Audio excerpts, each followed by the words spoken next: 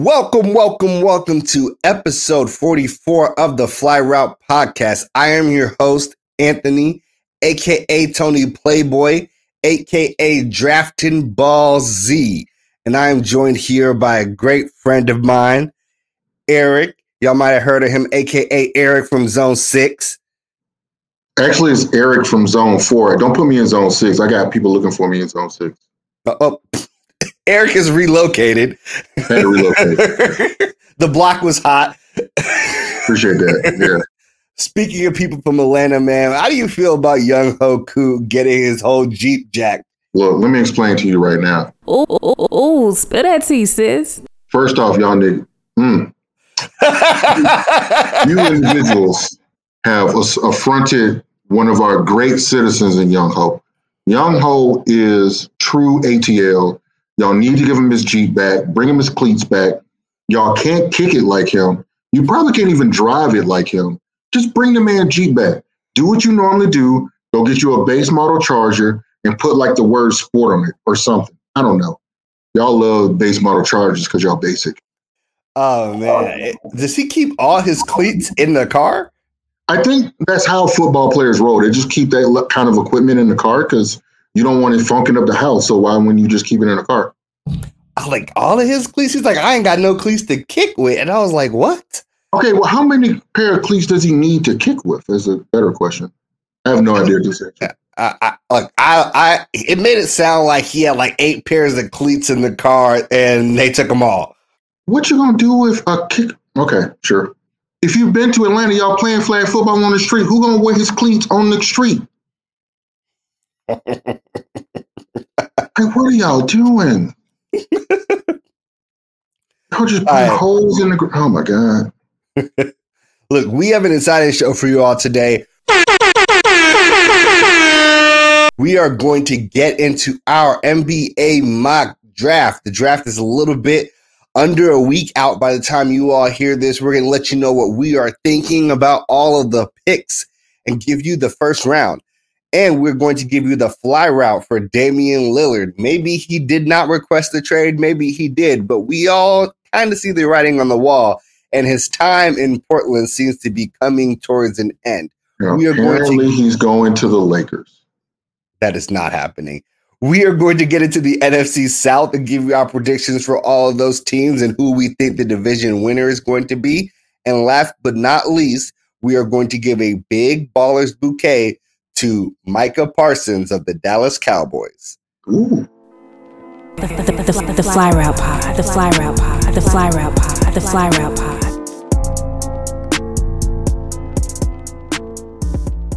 All right, we are going to get into our 2021 NBA mock draft. I have Erik here. He's going to have the even picks. I am going to have the odd picks, and we are going to let you know how we think things might shake out.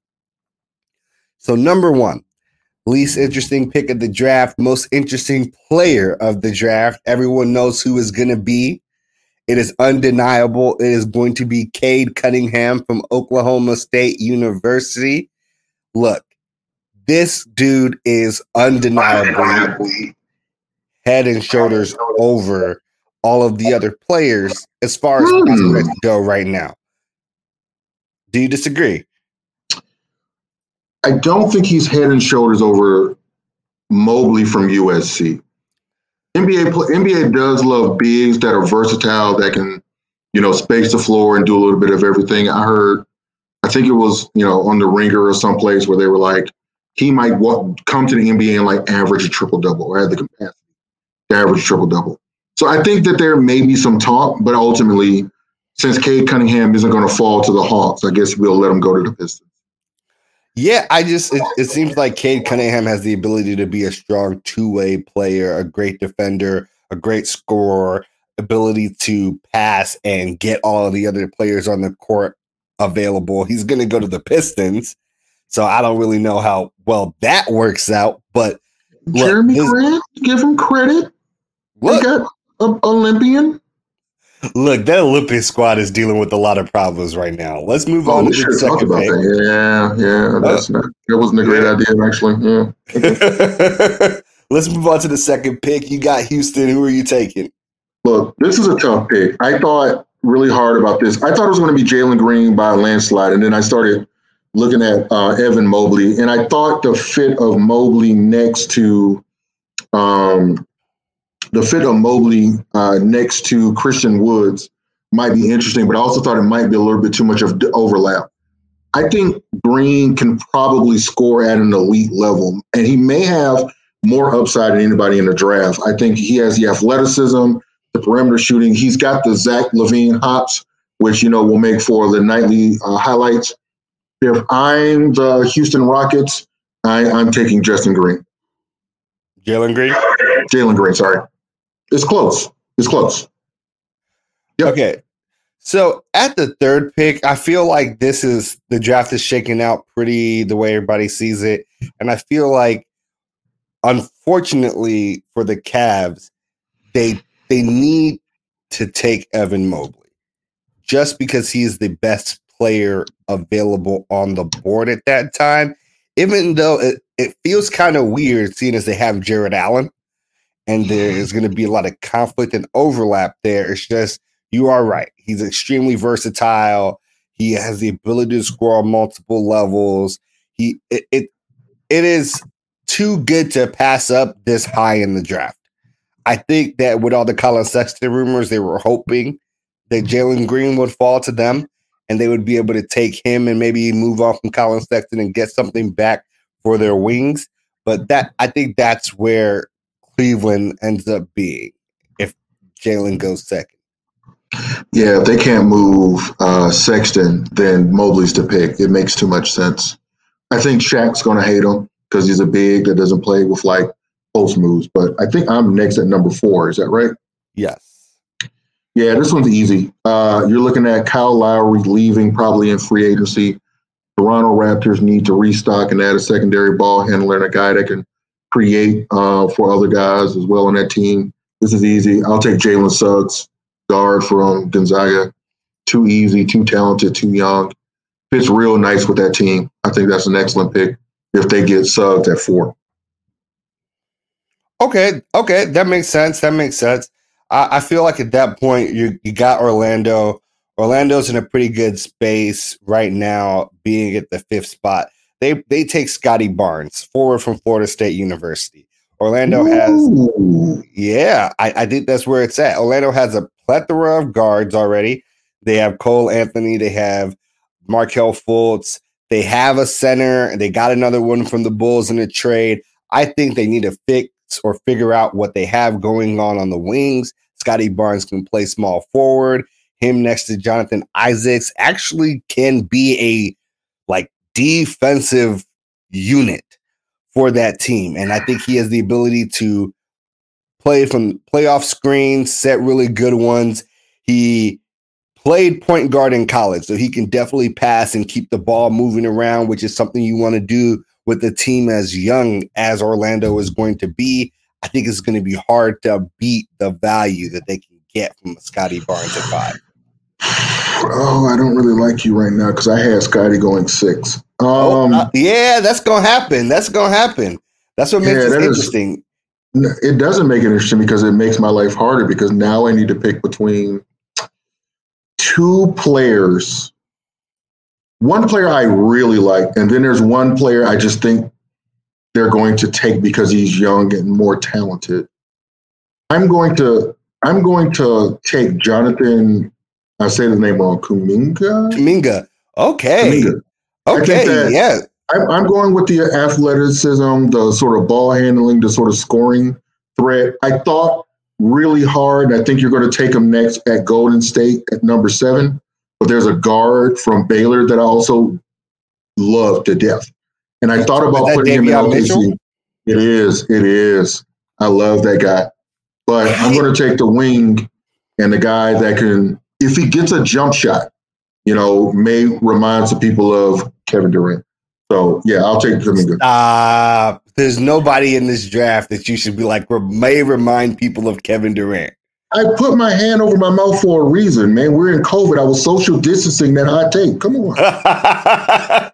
Look, okay, so at 7, Davion Mitchell seems to be a high opportunity pick for the Golden State Warriors.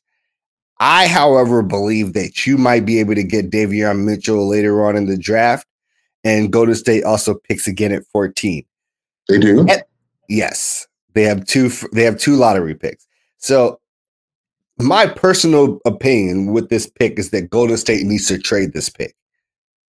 They need to trade this pick and try to build a package for a player. But if you ask me what I think that they should do, and I think it's going to shock a lot of people, but I think they should actually take Alperen Sengun. And that is the Turkish player in the draft. Yes, I know who it is. Yeah, you think that's high, right? And I think that's actually where they should go. I think it bolsters their front court rotation. He's too small to really be a center in the NBA. So he's probably more of a 4 guy. And this is going to be unpopular, but I think he is probably one of the more NBA ready prospects in the league, being a person that played professionally overseas in the 3rd best league in the world and won Turkish MVP at 18. And Golden State is not ready for a project. I have a question. Yes. Klay Thompson is out for the first half of the season. Does that change? And you know that now. Does it change your pick? If I knew Klay Thompson would be out for the first half of the season, I understand the pressure to then pick Davion Mitchell in that situation, because you're like, you need to play somebody next to Steph. But if your idea is we need to win a championship, right? Davion Mitchell is going to be mostly a bench rotation person. And once Klay is back. So I also think that if you can at 14, that's where you would take Davion Mitchell, because outside of maybe Indy at 13, the next teams from 8 to 13 need no guards. No, I think your calculation about Mitchell maybe falling might be correct. If he doesn't go to Golden State, it's a bit of a struggle to think where he goes. So I'm sort of with you there, but I had him going at with San Antonio. So okay, that's fine. Oh, okay. You would take him at the 12th pick? I had him at 12 with San Antonio because it feels like a San Antonio pick. Oh, Alperen Sengun. Yeah. Mm-hmm. Okay, look, it is very San Antonio to pick the guy from Europe that's really talented and other people are sleeping on him and then watch him blow up. Hella San Antonio thing to do, right? Yes. I think that people like him are going to start going higher in the draft than they are before, after we start seeing people like Luka, like Jokic, etc. Like especially Jokic being like a 2nd round pick. Like these guys that were really, really good in super competitive international leagues are probably going to start inching higher and higher into the draft, because people are getting a lot of FOMO from missing out on those type of players. Hashtag copycat league. All right. Yes. Hey, that's the facts. I'm going with a player that reminds me of a guy that's currently playing on the Hawks, maybe the most consistent offensive player we had next to Trae Young. He reminds me a lot of Danilo Gallinari. I'm going with Franz Wagner. Forward, Orlando Magic. They need shooting. They need shooting in the worst way. And if there's one thing he can do is shoot. Put him out there, let him stretch the floor, spacing. He gives them all that. He may not look like, quote unquote, a lottery pick, but he fits what Orlando needs. If Orlando is bad, and let me say this right now, Orlando, if you are bad, then you probably try to take someone like Keon Johnson, and you're just like, hey, we're not going to have anyone that can shoot, but it would be Orlando, so that makes sense. But I'm running the show, and we're taking Franz. That is okay. That kind of puts me in a tough spot, because that was who I definitively had Sacramento wanting to take, is Franz Wagner, because they need to bolster their front court. So at this point, at this point, I'm kind of, at this point, it's a little bit, I want to say, difficult for me to decide who should go here. I think you're kind of right about Keon Johnson being the same prototype of a player for this team. So I think that if they get sniped, they go with Keon Johnson. He's 6'5", like 190. He has a great first step. He's really versatile on both ends of the floor, and he allows them to get a guy that at 6'5", maybe a little small to play the 3, but that's where they would probably like him to be the most, like somewhere where he could switch off with Harrison Barnes in the 3-4 area. You would really think this team wanted to get big, but at this point, well, if they trade, what's his name? I can see them maybe, but they're not going to get the big that probably everybody wants because you took them as early as you did. But you know, I feel like at that point they end up having to go for a player that they think is going to get them the most value at that spot. For sure. Yeah, and there's another guy that I have in mind, but I'm hoping I get to save him for the 11th pick. So I'll let you go at 10. All right. So at 10, I'm looking at New Orleans, new coach. They've got Zion. Do they bring back Melo? Me and the young gentleman on the screen have had a very interesting debate about Melo. Lonzo. I said Lonzo. They're all the same. We've had the same debate either way. I have sort of hated on all the Ball brothers since they entered the league collectively. These are facts. But that being said, do they bring back Lonzo is an interesting question. What do they need? They need a guy that can shoot. And this is going to be a running theme. Someone that comes into the league that can play right away at a high level and fit a need. I am going with Corey Kispert from Gonzaga, wing, to New Orleans. Okay, that's interesting. I like that pick. If that's where things kind of end up shaking out, I feel like Charlotte gets here and gets a little bit of a steal at Trey Murphy from Virginia. Really? Wow. Whoa. Okay. What's up? No. This is why this draft is so interesting to me. After like the first 5 picks, a lot of this is real interchangeable. And I think you're going to see players, it's going to be personal preference. So my 19th player might be your 12th player or 10th player. So yeah, no, I'm not knocking it. I'm just, okay. I like that pick. It's interesting. I like this guy. He's a strong 3-point shooter, which is kind of what you want around. Well, now we're talking Melo, right? Instead of Lonzo, what you kind of want around Melo, you want guys that can play defense. You want guys that can hit spot up threes, and you want guys that can roll to the rim. And Melo's going to set them up and get everybody kind of where they need to be from there. And I think he fits that mold fantastically. He shot over 40% from 3 and took a decent amount of threes. He's a fantastic free throw shooter. He can't really create his own shot, but that's not really what you are actively looking for on Charlotte's roster right now. You have guys that can get their own shot. Hayward can get his own shot. Melo can. Rozier can. You need guys that will play defense, roll to the rim, and kind of be glue.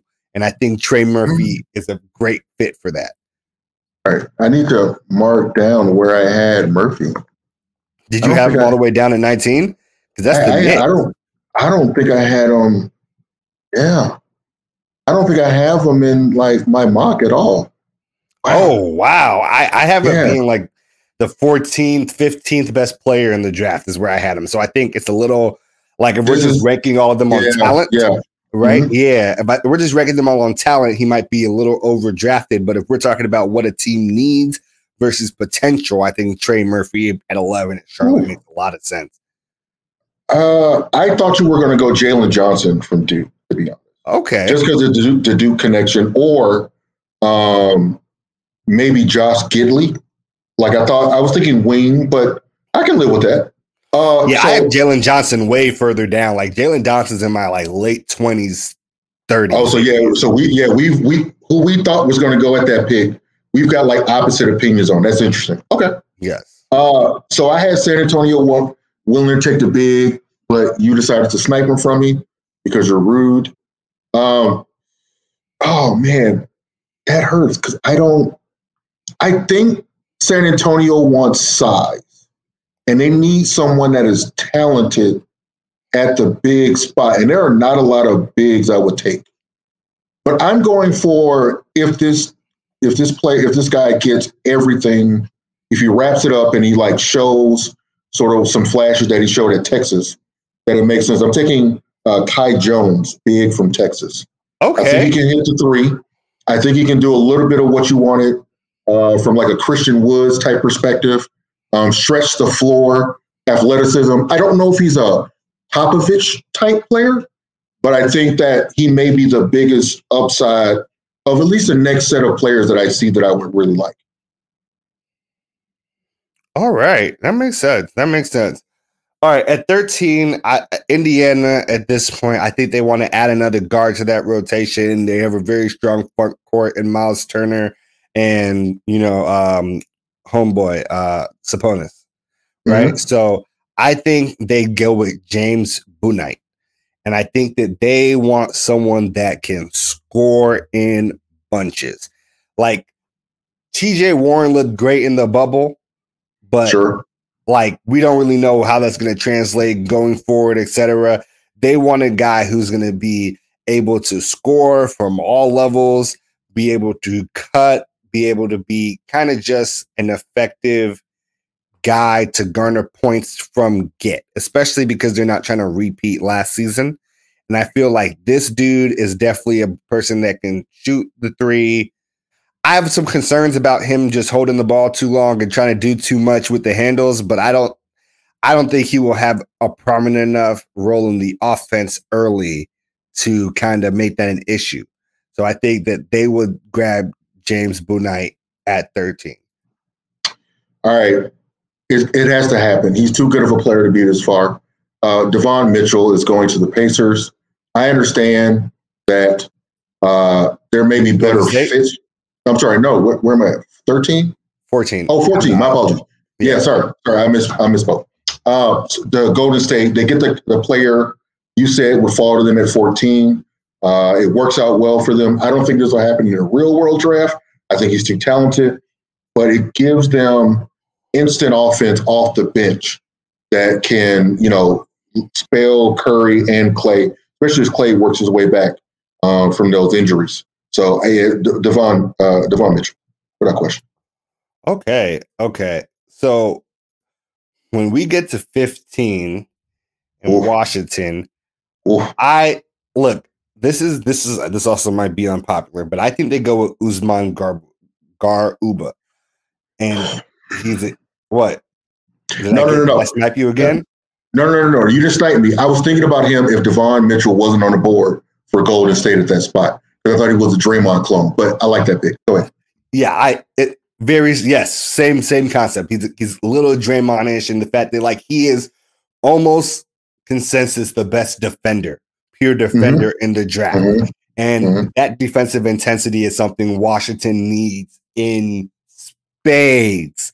Right? They got all the scoring in the world. Russ can score, Bradley Beal can score, but they cannot get stops currently. And I think Usman comes in, becomes a big defensive anchor for them and someone that they can rely upon with the experience that he already has. He's not much of a scorer. He's kind of actually anemic as a scorer. But that is, standing next to Bradley Beal and Russell Westbrook should not be as much of a problem. That's it for the first half of the NBA draft. If you're interested in hearing what we have going on for the second half of the NBA draft, you can find it exclusively on the podcast YouTube channel, The Fly Route Podcast. You can search it in YouTube. It'll pop right up and it'll be available by the time that you're listening to this episode. Let us know what you think so far about the draft. If we have any players extremely overrated or even underrated, you can always shout us out on Twitter at the Fly Route Pod.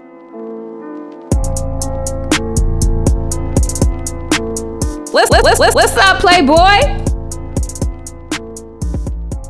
Let's get into the fly route for today. Dame has been all the topic of conversation, from denied demand trade rumors, from saying that this Portland Trailblazers team needs to make a lot of changes for them to be competitive.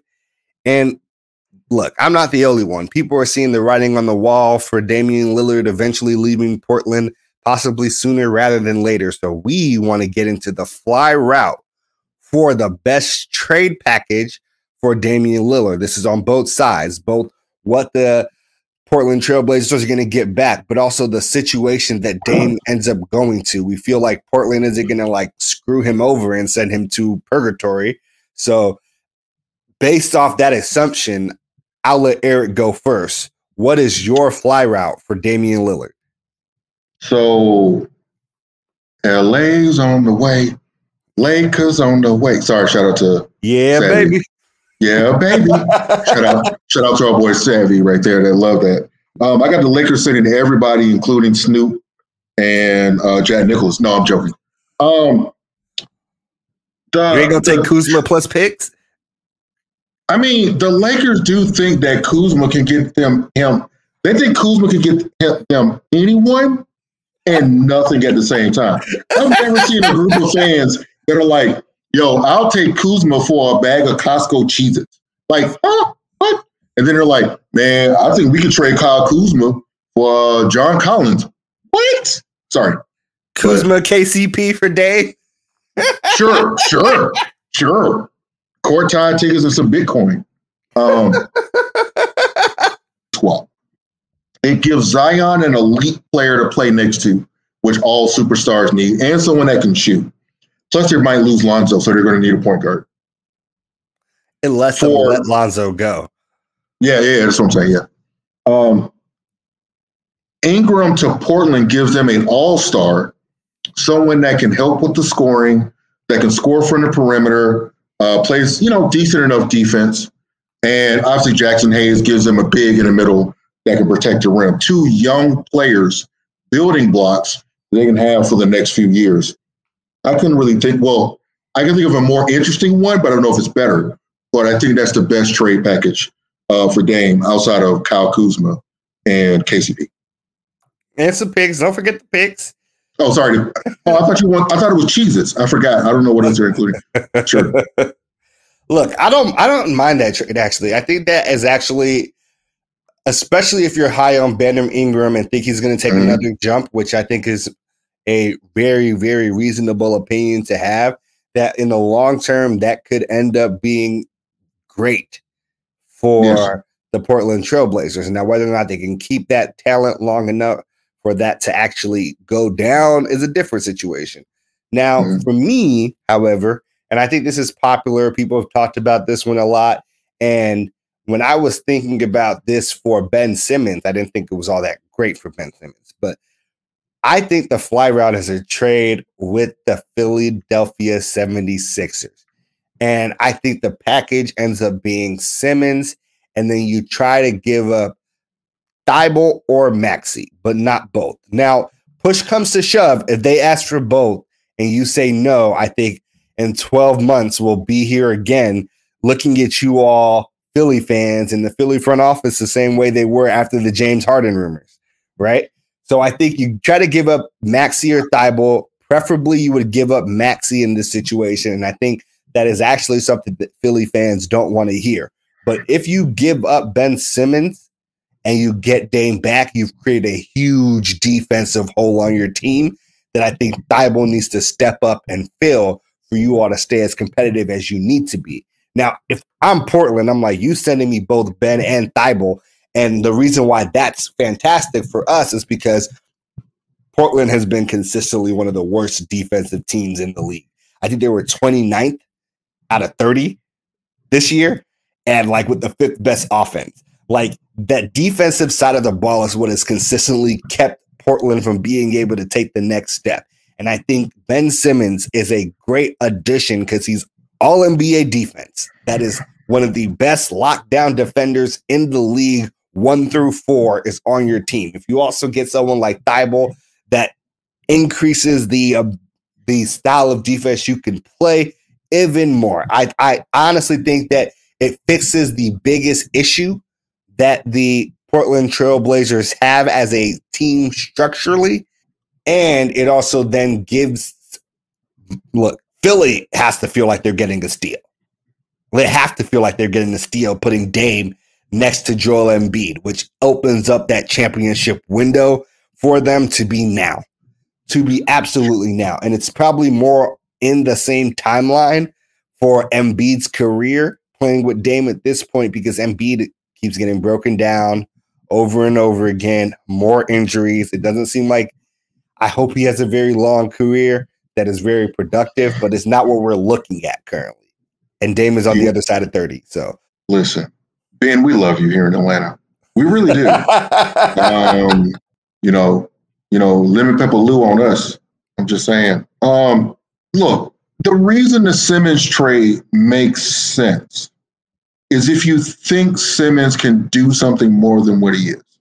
The last thing we remember Ben Simmons doing is literally being afraid to dunk a basketball out of fear of being fouled. He then passed that ball to Thibault, who you said you wanted in the draft, who then missed one of the 2 free throws, which Joel Embiid said, and I quote, that was the momentum changer in the game. Okay, I understand that on Thibault. I did. I said what I said. No, that's bullshit. He passed it to Thibault, who had 2 dudes on him. He missed a free throw. Never mind. I'm moving on. I'm sorry. Right. That's still one more free throw made than Ben Simmons made. Anyway, the reason that if I'm Portland, I want Maxey and not Thibault, because there's some redundancy with sort of Thibault and Ben Simmons, because I think they're similarly the same player, except for Ben is obviously bigger and can maybe get to the rim if he wants to get to the rim. When he decides it's time? Sure, whenever that is. I actually like Ben Simmons, and I think that the hate on Ben Simmons went a little bit too far, and I think no one's giving credit to sort of what Atlanta did to put him in that situation, but he got put in that situation. I think if I'm Portland, that's interesting. You would think that Simmons is the best player out of our packages, right? Is that fair? Would you think? You don't think Ingram's better than Simmons, do you? It depends on what you value, defense or offense, because Ingram is a world's better offensive player than that's currently. Yeah, Ingram can drop 40 from the outside. Sure. He can get buckets when he wants to. Yes, he can.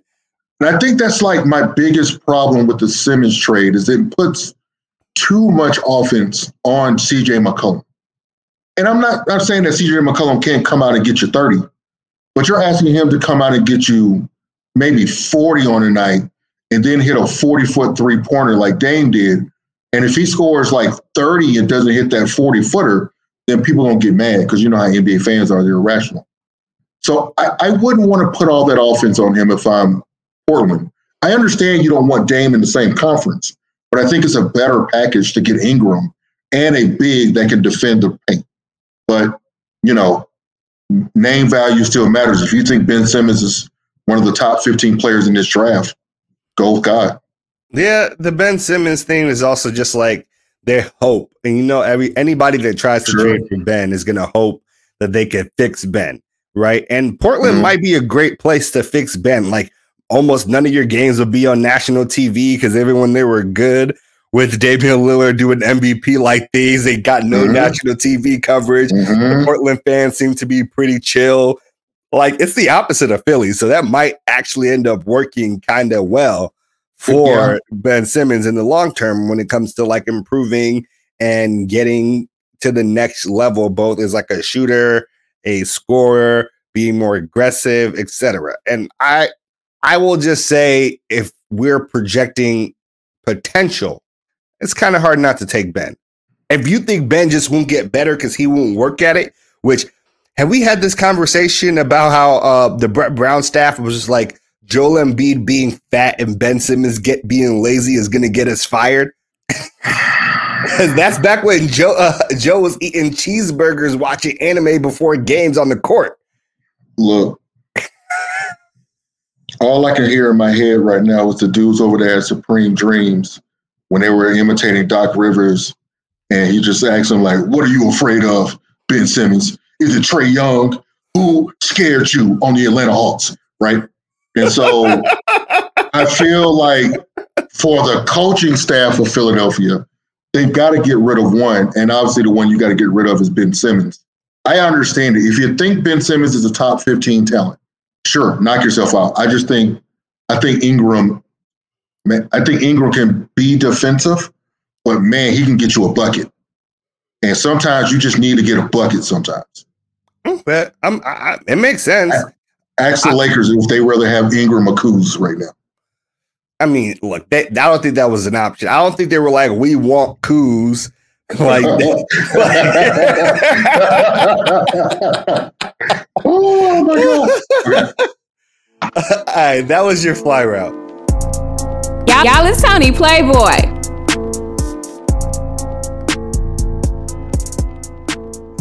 Okay, let's get into our predictions for the NFC South.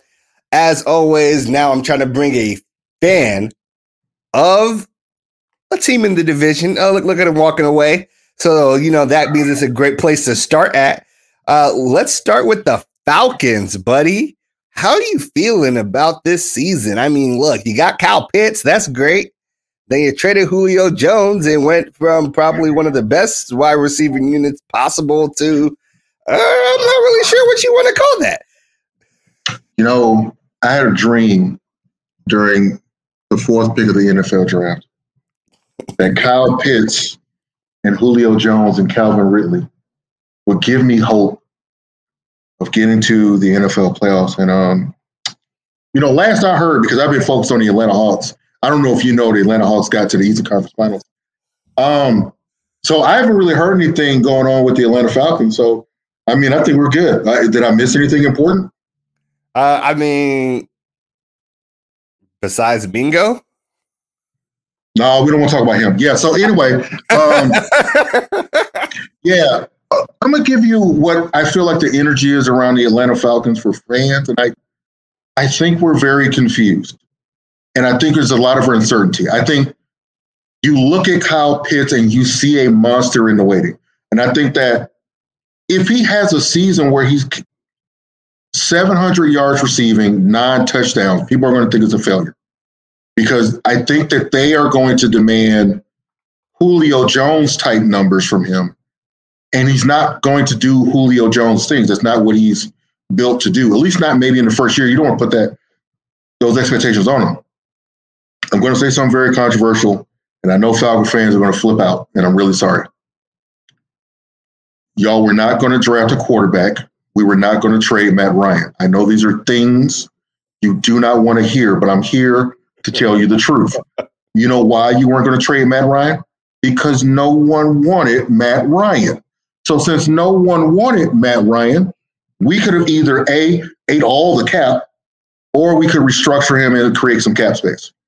I don't know what they have on defense. I love Dean Pease. I love their coaching staff, right? We love Grady Jarrett. And I think, last year they were not terrible against the run, and they had some moments. But, we're living in the fog of there's no Julio Jones. My mom was a diehard Julio Jones fan. I have a special sort of urn. My mom passed away, and her Julio Jones jersey lays right next to her.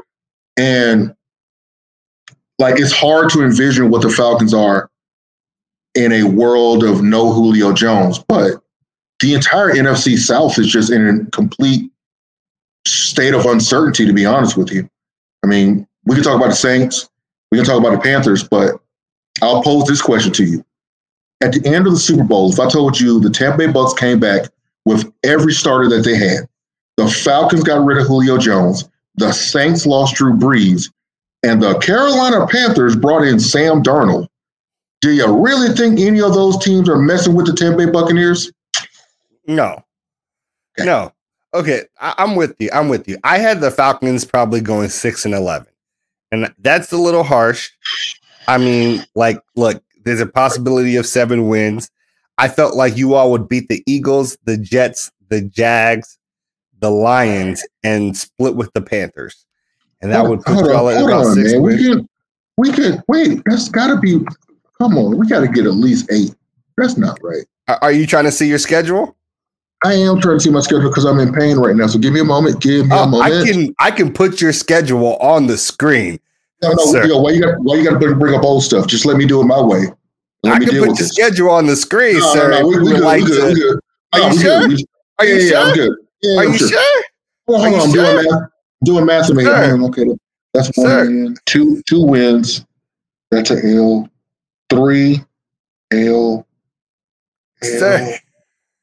L. 4, L. Why y'all watch him go through this schedule? 5, L. 6, L. We gonna win 6 games. Oh man! God, yo.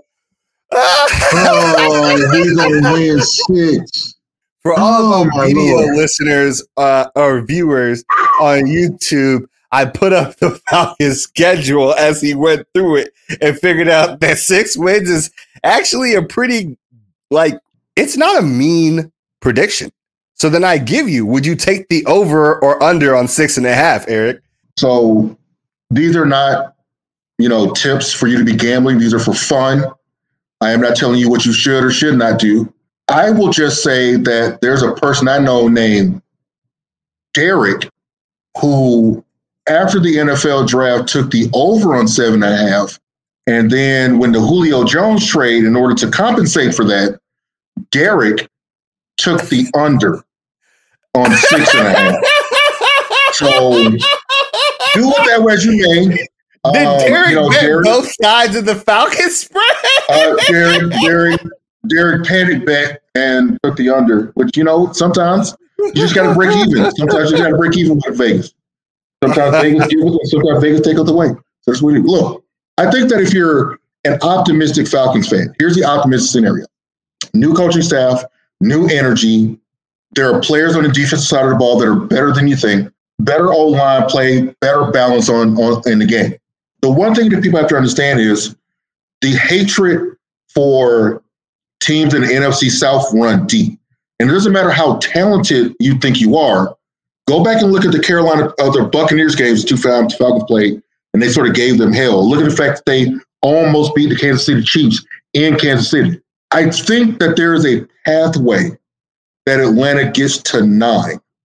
And that pathway is the coaching staff. Because remember, the Atlanta Falcons had a run differential or point differential that was reminiscent of a team that was 7-9 last year, or 8-8. I can't remember the exact number.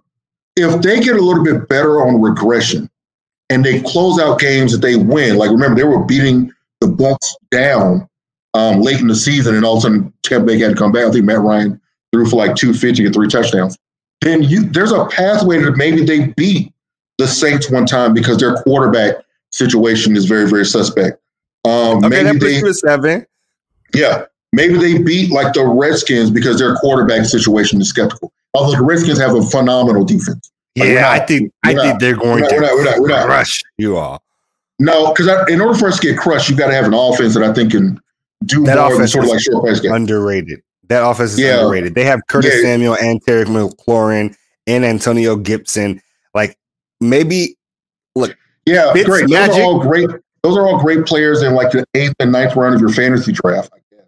But their quarterback is who? Fitzmagic. Who's their quarterback before that? Oh, we can't talk about him because of what just happened. My apologies. We'll move on. Anyway. Okay. All I'm saying is week 4, that's prime Fitzmagic time until you get to week 6, 7. Then it becomes Fitzmagic. Week 4 is prime Fitzmagic time. I think that there's a scenario in which if you told me the Falcons beat the Giants, Redskins, and split with the Saints, that's 3 extra wins. It's feasible. It's plausible. It's not likely. I'm not saying it's likely. I'm not even betting on the Falcons go, 9-8? But I could see the scenario where it happens. And it has more to do with how teams get up and play for their own division. Tampa's going to get everyone's best shot, and they're uber talented in that division. But if you got to have quarterback play in this NFL, and there's a lot of teams that got shaky quarterback play. If Jameis Winston is just meh, or God forbid they start the tight end at quarterback, then you know what I'm saying? Those are different situations. But I think we don't know what Atlanta is, and then we're going to look back after week 4 and go either, wow, their defense has shown us something we can't see, or, oh my God, the Kyle Pitts thing is phenomenal. Or after 4 games, they're 1-3 and it's bring on the tank. Okay. That puts us to the Saints. And I think the Saints are interesting because for the longest, you kind of felt like the Saints were a almost 10-win floor, right? And I think that is you're a hater. I get it. NFC South. But I am of the mind at this point that the Saints are actually probably going to go 9-8. And I think that is a good 9-8. Look, I think they'll beat the Packers week 1. They'll beat the Giants, the Washington football team, the Falcons twice. They'll split with the Panthers, beat the Jets, the Cowboys, and the Eagles. And it's interesting because that means they take losses to the Bucks, obviously twice. I think that's a pretty safe bet. One to the Panthers. I think they'll lose to the Seattle Seahawks and the Bills and the Dolphins. And the Dolphins is the interesting one because they get a short turnaround. They get Sunday night football, Monday night football against the Bucks and Dolphins back to back. That is going to be a gulag. And I think that is the area where they'll take an unexpected loss to a team that they should probably be better than because of the short turnaround. And that puts them at 9-8 instead of a 10-7 record. I can't take the over because I don't think 10 wins. So I guess I got to take the under, but it's like, I guess, a push. So I can see 9.5. Honestly, I could see them losing the game to the Falcons. I could see them losing to the Panthers. Just like the way the division works. Like so you every year, see them going 7. It's plausible. And 9. Oh, okay. Well, 7 and 10. Right? 7 and 10. Thank you. Like teams in that team, like number one, the Saints lost a really key defensive tackle. That's super important for their defensive pressure up front. That means those first 6 games, they're without that player. So, like, you may see a game they lose in that first 6 that you thought they should have won. Until I know who their quarterback is, it's hard for me to say 10. I will feel better about Jameis and Saints at 10. I'm sorry, I called them the Saints. The Aints at 10 if they had Jameis. But, Michael Thomas, that friction, what is that going to be like? Alvin Kamara. After those two, on terms of the offense, they've got a great offensive line. Don't get me wrong. They do have a great offensive line. But, who's the second wide receiver? What if Alvin Kamara gets hurt, and misses a couple of games? The depth that they have on offense, I don't think is as great as you might think. And I could see them sort of slipping, especially early out the gate, struggling a little bit. I think, it's not a guarantee they're going to have a winning record. Okay. That brings us down to the team that I'm pretty sure we can both guarantee will have a winning record, the Tampa Bay Buccaneers. What? You just say the Carolina Panthers? I'm sure. Look, the Tampa Bay Buccaneers are interesting insofar as I have them going 13-4. Whatever. And I feel like the 4 games they lose are going to be to the Patriots. I actually think Tom is going to go into the Patriots, into Foxborough, and he's going to take an L. I think Bill is going to be they got to be salivating for this game. Salivating. You think Tampa loses to the Patriots? I think it is. I think Bill has been waiting for this. And I think that what's up? No, go ahead. I think you're going to be surprised at what I think they're going to do. Okay. I think they'll also lose to the Colts, the Bills, and the Bears. And I feel like the Bears is just kind of one of the they lost to the Bears last year, dude. That's the weird thing. The Bears are just kind of one of those teams that, okay, what's up? Everybody needs to know that there is a diehard Chicago Bears fan on this podcast, and he's just like, oh, yeah, my Chicago Bears has fields, and we're never mind, whatever. Go ahead, yeah, that's fine. Yeah, okay. I honestly, at week 7, I preferably Andy Dalton would still be the quarterback at that time, but that's neither here nor there. I'm not one of those Bear fans that are just like, oh, start Justin Fields week 1, let's get it going. But I get it. But I actually think that a fluky loss, there's usually those extremely good teams take a fluky loss here or there that they should not lose, and that they came into the game knowing that they should not lose. And I think that's going to be the Bears' loss for them. It's going to be that game where you're like, how the hell did we lose to these guys at home? Are you ready for my prediction? Yes, indeed. Are you ready for the hot take? Hot take. Are you going to say 17-0? Undefeated. Hot take. Undefeated. Hot take. I'm going to tell you why. All of their hardest games are at home. The Rams just lost their starting running back. That's huge. They needed Akers for that kind of a game. Are the Dolphins ready for prime time? I think that defense is, but I don't know about that offense. I think they destroy the Patriots. I think Tom walks in there and hangs 40, and they put boot to you know what, right? I think they'll handle the same. Here's the tough matchup for me. I don't know what week this is, but Bucks at Colts. That's the game at the week 12. Week 12. That's the game. Not because I think Carson Wentz is legit, but that's a complete team on the road, an excellent defense, can hold them in check. I can see look, they may have the division damn near wrapped up by week 12, week 13, and they may be just ready to coast and get that one seed. Okay. Almost definitively. So I can see there's only one body, so they probably keep playing. Right. But yeah, that's fair. That's they're only focusing on one body. But after the Colts, it's home. There's road Falcons, home Bills, home Saints, road Panthers, road Jets, home Panthers. I mean, how much more of a cushy schedule do you want? Look, Tampa, if you don't win every game and win the Super Bowl, you're choked. I said it. You're going 17-0, and then how many ever games you need to win the Super Bowl? They'll probably play the Chiefs again and then lose to the Chiefs again. But Tom Brady said he'd trade 2 rings for a perfect season. I think they go for the perfect season. Okay. I just minus a substantial injury, and I think that substantial injury comes to Tom Brady. There's not a team that can beat them in the NFC anymore. Or at least on that schedule. Sorry, on that schedule. I don't see a loss. Yeah, definitely. So, yeah. Okay, I could see it. So you would take the over on 13.5.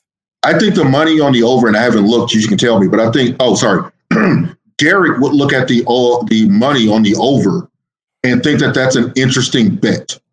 Let's say that. Okay, that leads us to the last team in the division, the Carolina Panthers. I think this team is much improved, but they still have a ways to go. I have them going 8-9, and I think that is pretty good. I think that they got better in a lot of places. Their wide receiving core is significantly strong.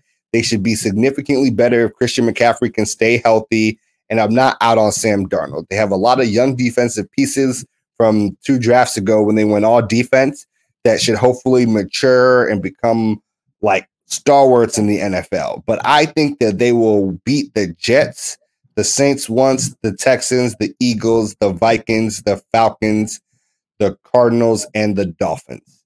That means that's 2 losses to the Bucks, 1 to the Saints, 1 to the Bills, 1 to the Falcons, 1 to the Patriots, Cowboys, Giants, and Washington football team. I can see them getting 8. I probably take the under. I think they're a year away. They've got to get used to playing. Darnold has to show me he can be healthy.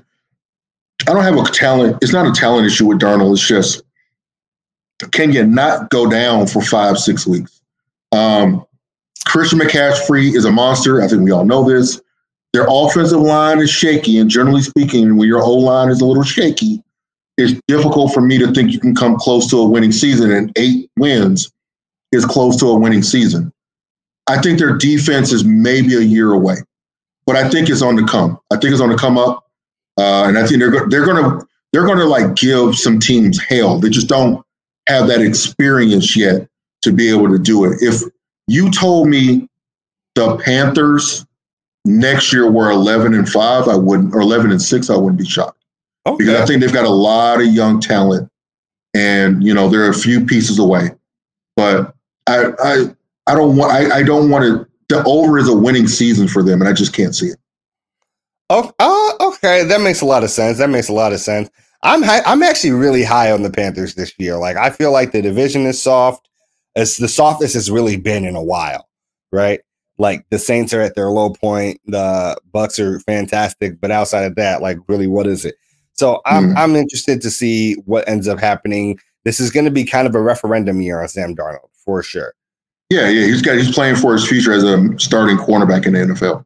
Absolutely. It's a Playboy affair. Welcome to the final segment of our show, the heart of our show, Ballers Bouquets. Too often in the media, people only want to focus on the negative and salacious things athletes do and never want to give them their credit where credit is due. Here, we like to make a change. And this week's Ballers Bouquet recipient is someone that has definitely gotten a lot of coverage for the more salacious things in their past, especially leading up to this year's draft. This week's Ballers Bouquet goes to Dallas Cowboys linebacker Micah Parsons.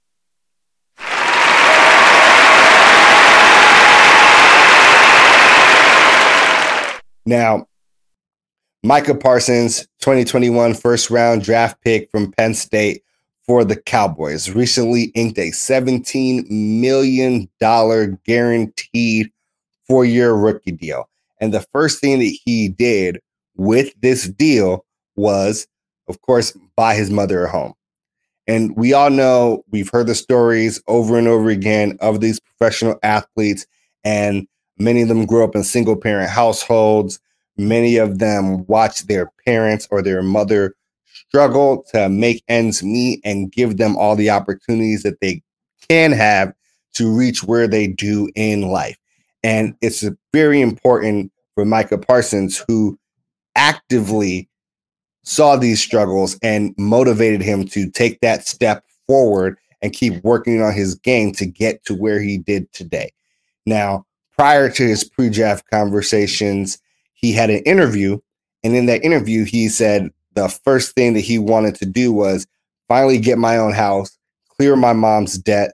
We moved around a lot when I was younger, so my mom could put me in the position that we needed to be in. So I want to be able to put my mother into our own home and have something to call ours. It would be amazing.